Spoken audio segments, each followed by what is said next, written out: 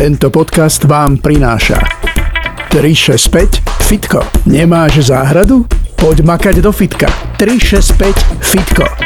Tento podcast vám prináša výživové doplnky Bora 3. Najbližšie k prírode, ako sa len dá. Tento podcast ti prináša cilantro. Chuť a vôňa, ktorú musíš nielen cítiť, ale aj vidieť.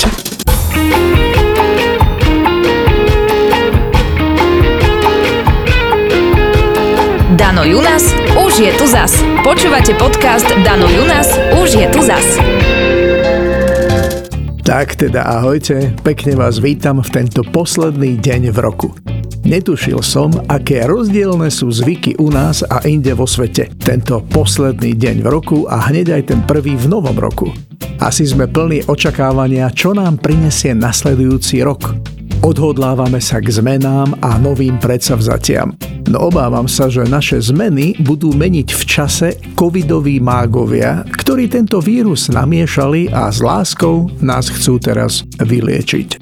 Každopádne príchod nového roka u nás sa spája s mnohými tradíciami a zvyklosťami. Pripomeňme si niektoré zvyky našich predkov. Historicky prvé oslavy konca starého a začiatku nového roka zaznamenali v Mezopotámii v roku 2000 pred našim letopočtom. Tu ho vítali v polovici marca v čase jarnej rovnodennosti. Gréci začali písať nový kalendár v deň zimného slnovratu. Julius Cezar v roku 46 pred našim letopočtom zaviedol tzv. Nový juliánsky kalendár, v ktorom rímsky panovník ustanovil 1. január prvým dňom nového roka. Posledný decembrový deň je v rímskej liturgii zasvetený pamiatke pápeža Silvestra I. a má aj symbolický význam. Pápež Silvester I. vládol v čase, kedy skončil vek divokého prenasledovania kresťanov a začal sa nový vek. V stredoveku považovali oslavy prichádzajúceho roku za pohanský zvyk. Preto oslavy 1. januára v roku 567 náboženskí hodnostári zrušili. Zatiaľ posledná zmena kalendára nastala v roku 1567. Poslednému dňu v roku sa kedysi na území Slovenska hovorilo aj Starý rok alebo Babí deň. Na Silvestra chodili po dedine tzv. Kuriné baby, dvaja muži prestrojení za ženy. Jeden so slameným vencom a zvoncom, druhý v kožuchu, na ktorom mal sukňu zo slamy prepásanú povrieslom. Ženy túto slamu trhali a vkladali sliepkam do kurína, aby aj v budúcom roku dobre znášali vajcia. Na oplátku za slamu dostávali kuriné baby, výslužku v podobe slaniny, klobás, chleba, koláčov či pálenky. Aj starý zvyk chodenia tzv. Ometačiek sa väčšinou dodržiaval na dedinách, ale postupne zanikol. Ometačky boli chudobné ženy, ktoré chodili pred koncom roka symbolicky vymetať platne na pieckach, aby po celý rok dobre horeli. Noc, ktorá predchádzala novému roku, mala zvláštnu moc zásluhou rôznych veždieb. Verilo sa napríklad, že čo sa v tú noc prisnie, to sa aj splní. Mágia mala vplyv aj na predpovede počasia. Červené ranné zore veštili výchrice, búrky, neúrodu a biedu. Drobný hustý dážď bol zasa predzvesťou hustých plných obilných klasov. K zvykom patrilo aj zametanie smeti do kúta miestnosti, ale nie von, aby sa niekto nevymietol z domu, teda aby nezomrel. Zakázané boli tiež niektoré práce v domácnosti ako pranie a vešanie bielizne, pretože ten, kto ju vešal, mohol ťažko zomierať alebo sa dokonca obesiť. V silvestrovskom období sa konali zakáľačky, ktoré boli sviatkom celej rodiny. Zvykli sa plánovať svadby a žilo sa už dlho očakávaným príchodom fašiangov. Zimné zvyky a tradície na Silvestra a Nový rok sa líšili podľa regiónov a charakterizovali vtedajší život a dobu. Na novoročnom stole sa nesmela objaviť ani hus, ani bažant, teda hydina, ktorá lieta, pretože v novom roku by sa rozletel aj všetok majetok. Za to nesmie chýbať bravčové mäsko alebo pečené malé prasiatko. Podávala sa aj šošovica a jedlá s makom, pretože symbolizovali peniaze. Na Nový rok 1. januára sa v minulosti tradovalo, aby si ľudia zabezpečili bohatstvo, prosperitu a úrodu, platil zákaz vstupu ženy ako prvej do domu. Nič dobrého neveštil ani príchod starého chlapa oblečeného v kožuchu. V každom dome však boli vítaní malí chlapci, vinšovníci. Ak do domu prišiel niekto cudzí, nesmel mať prázdne ruky a priniesť aspoň koláče. Ale aj peniaze, čo znamenalo, že prináša hojnosť a nie škodu.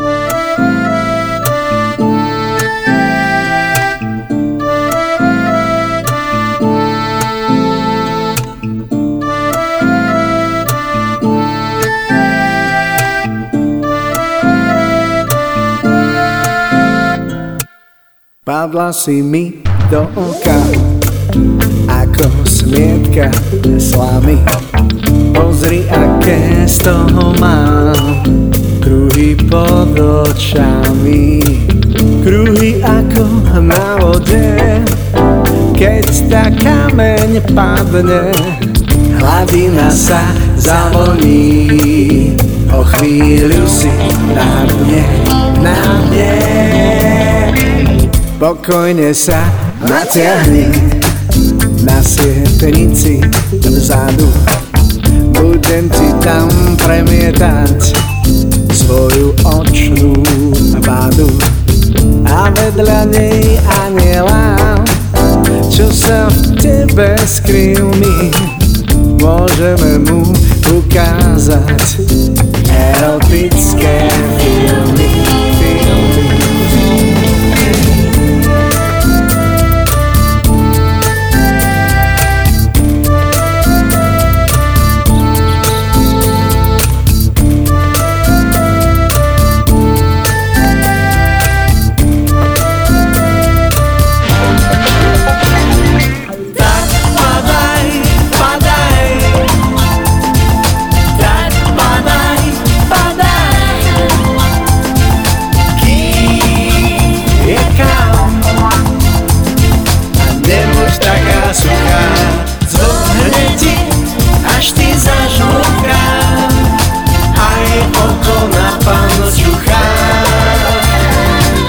Tak sa v oku usaláš, s tebou dobre mi je. Čo na tom, že získam tým ďalšie dioptrie. Až na papier zaostrím svoje čočky presne. Budeš si môcť prečítať slova tejto piesne. Tak padaj,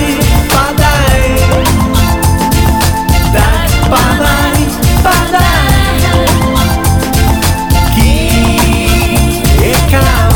A nebuď taká suchá, zvlhne ti, až ti zažmúka. Aj oko na pánu čuchá.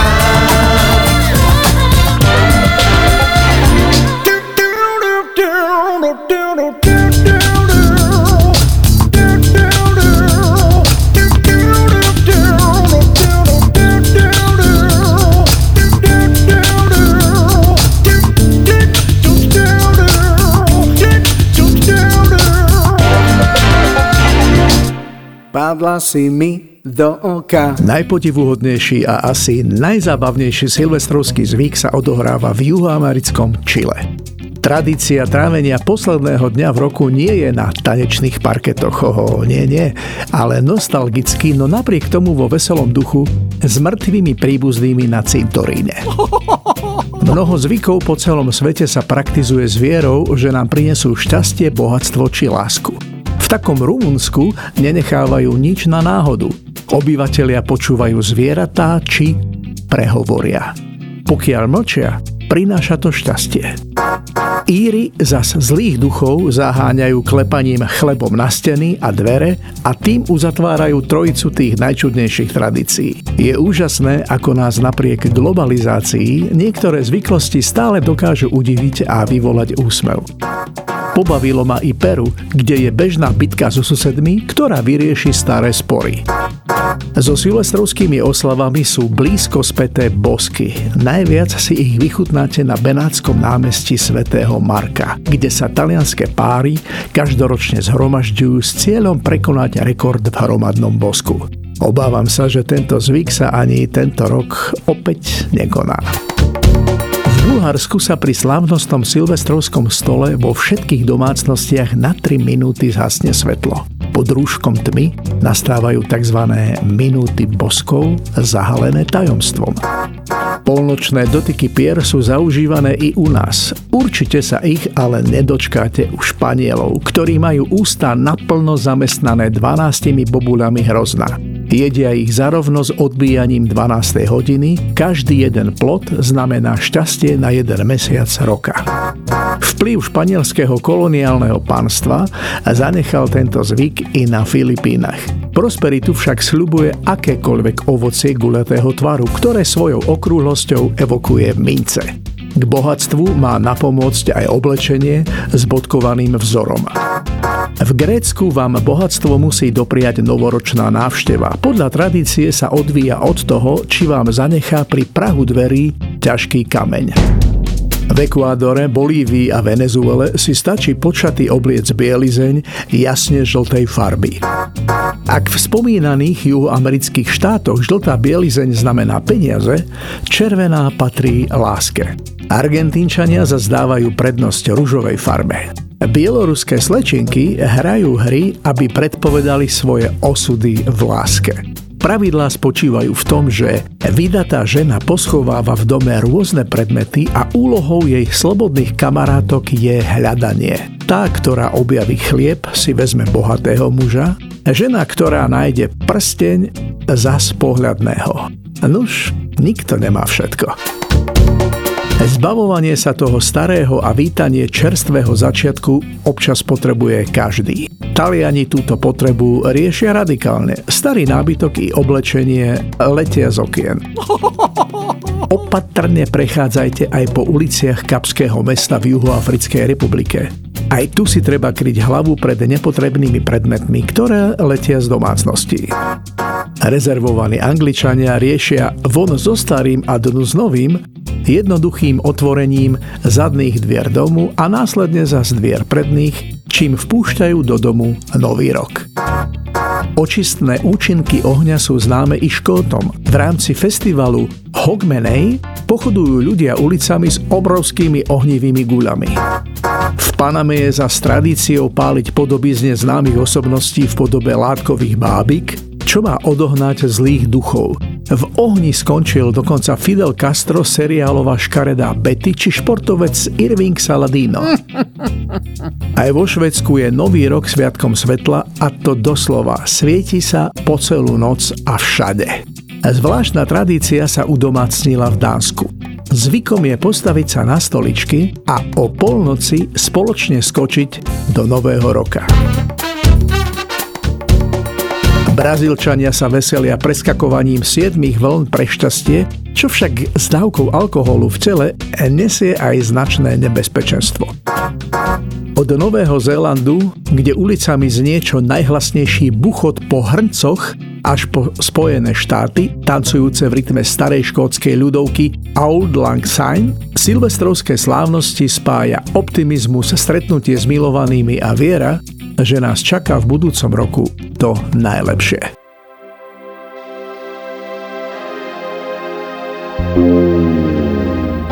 Len smútok prázdnych 4 stien, kde márne skúšam nájsť tvoj tieň. Som vážne blázon, zmetený písaním tvojich odkazov rúžom na zrkadlách. Keď prídem skôr, tak vždy hľadám tie ústa z rúžu v zrkadlách. Len sviečky smú byť zažaté blízko nás. Keď kvapká vosk, už kradnem bosk zrkadlá. Kým ťa mám, viem, získam viac, než rúžom odkaz do tmy písaný. Kým ťa mám, viem, získam viac, než sám si môžem vziať z tvojich dní.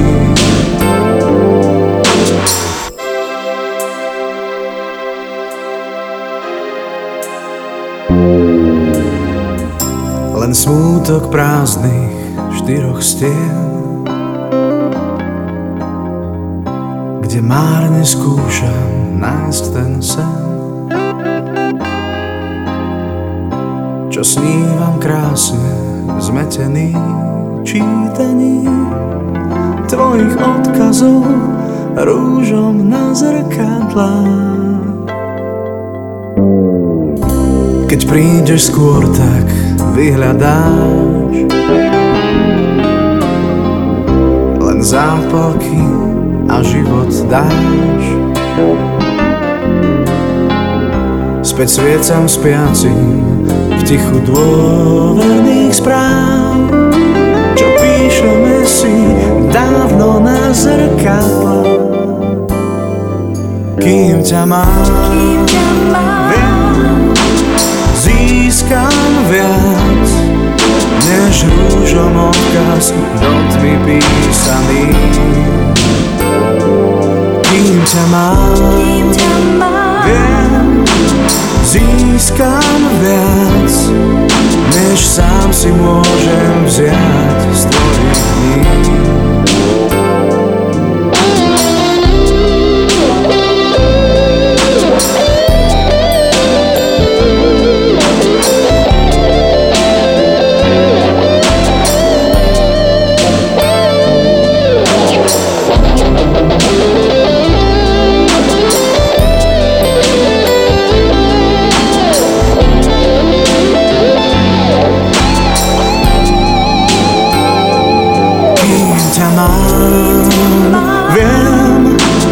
Získam viac, než rúžom odkaz do tmy písaný.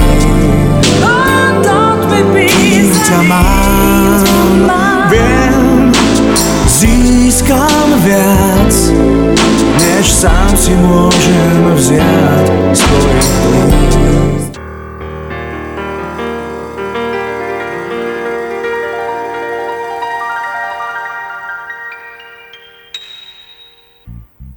Dospel som k názoru, že tá dnešná doba asi nie je až tak úplne skurvená, ako si viacerí myslíte. Či myslíme?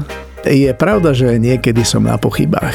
A potom sa stane niečo, čo ma presvedčí o tom, že stále sú medzi nami jedinci, ktorí vďaka svojim nápadom a odvahe vyčnievajú. Ba čo viac, vedia nám svojim nápadom a prácou spraviť skvelý deň. A nie jeden. Priznám sa, že rád papám. No, musím si dávať pozor, aj keď veľa športujem. O strave rozmýšľam každý deň a plánujem si, čo, kedy a kde zhltnem. Fast foody v obchodných domoch ma až tak nefascinovali, ani nefascinujú a radšej sa im vyhýbam. Za to v lete, keď je mesto plné street foodov, tam ma to láka. Aj som o takom niečom rozmýšľal po mojej prvej návšteve New Yorku na začiatku 90. rokov. Tam mi voňala skoro každá ulica. Najviac ma brali mexické mňamky. Vlastne všetko z Južnej Ameriky. U nás som na nič v takej kvalite ako tam nenaďabil a preto som chcel niečo také zrealizovať doma v Bratislave. Miesto toho som v 95. roku otvoril jeden z prvých pubov v Bratislave pod názvom Piano Bar, kde sa jedlo, pilo dobré pivko a hrala dobrá muzika. Možno si to ešte mnohí pamätáte. Prečo o tom hovorím? No, ono to začalo tak, že chodím do 365 fitka v Eurovej v Bratislave na tréningy. A už som chcel odísť, keďže som mal po tréningu, no kamoš na recepcii tlačil niečo, čo úžasne voňalo a vyzeralo. Začal som okolo neho mlsne krúžiť, až z neho vypadlo, čo to je. Nechcel mi dať odhryznúť, ale a to je ten moment. Povedal mi, kde si to môžem ísť dať, že vraj Cilantro v Eurovej. V časti, kde sú na druhom poschodí food courty. Tam sú samé fast foody a to ma teda moc neláka. Začudovane som poznamenal. Bolo 31. decembra, posledný deň v roku, všade ešte more ľudí a dnes bol Silvester, takže jedlo bolo v nedohľadne, až niekedy večer som s ním mohol rátať. Nedalo mi to teda a išiel som sa na tú vôňu pozrieť. Asi to tam poznáte, veľa ľudí a sem tam počujete čínštinu, vietnamčinu, prípadne iné jazyky. Ale našťastie aj zmesou týchto jazykov to naberá na exotike. A Bratislava je už konečne tiež kozmopolitné mesto. A tak som sa predral s rúškom na ksichte medzi ľuďmi a zbadal som a zavoňal stánok cilantro. Bolo tam pomerne veľa ľudí, určite viac ako vo vedľajších prevádzkach, ako som si stihol všimnúť a čo si dáte? Zaštebotala okúzľujúca blondínka. Odrazu som nevedel, čo vlastne chcem, lebo ten kamoč s svitkami nepovedal, ako sa tá mňamka volá, lenže je tam more hovedzieho. A výber jedál tam majú bohatý s možnosťou rôznych kombinácií.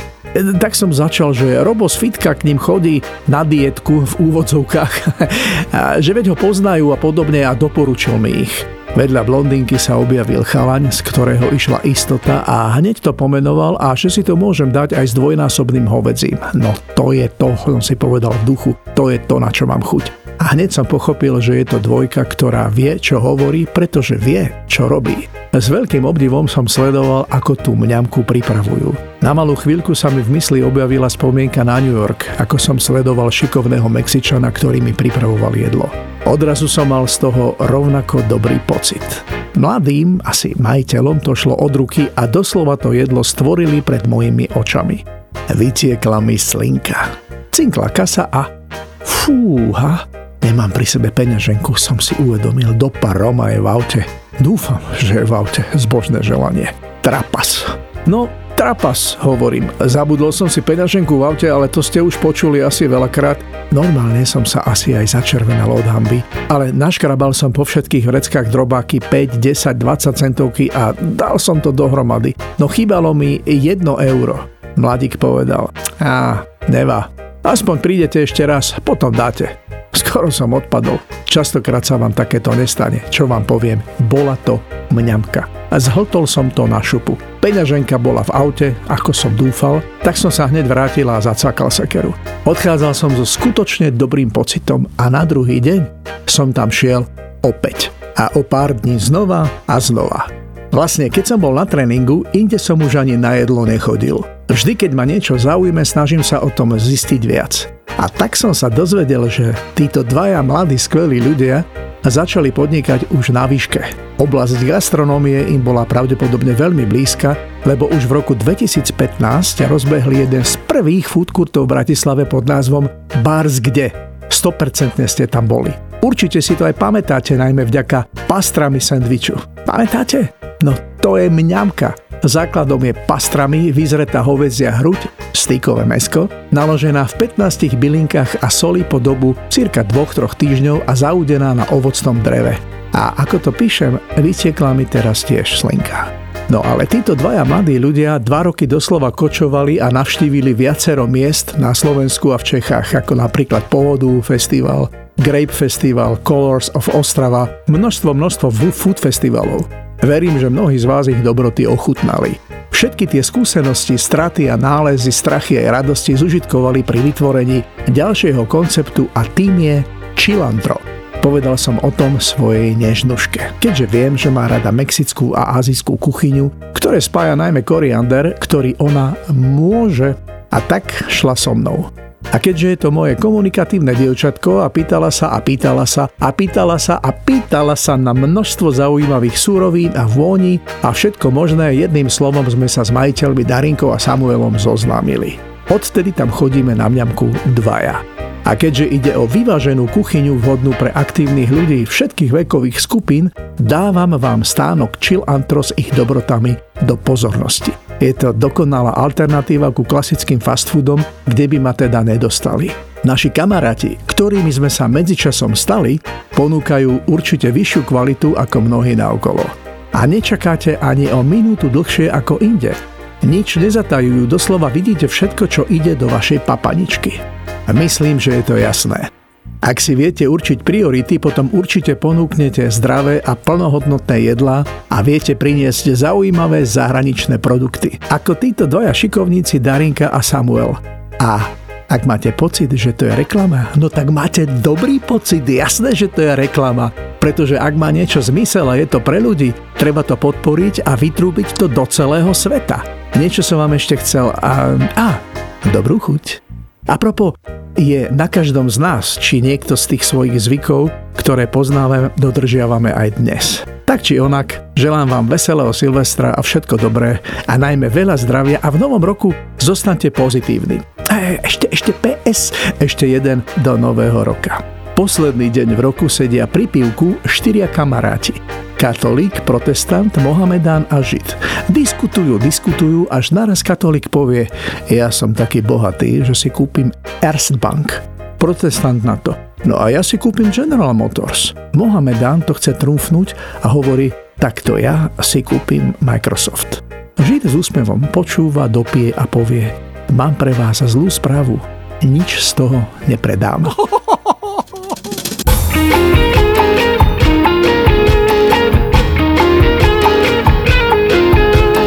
Dano Junas už je tu zas. Počúvate podcast Dano Junas už je tu zas.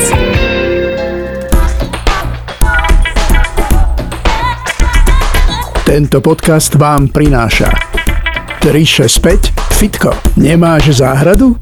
Poď makať do fitka. 365 Fitko.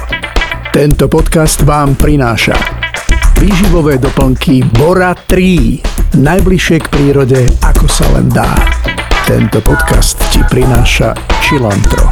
Chuť a vôňa, ktorú musíš nielen cítiť, ale aj vidieť.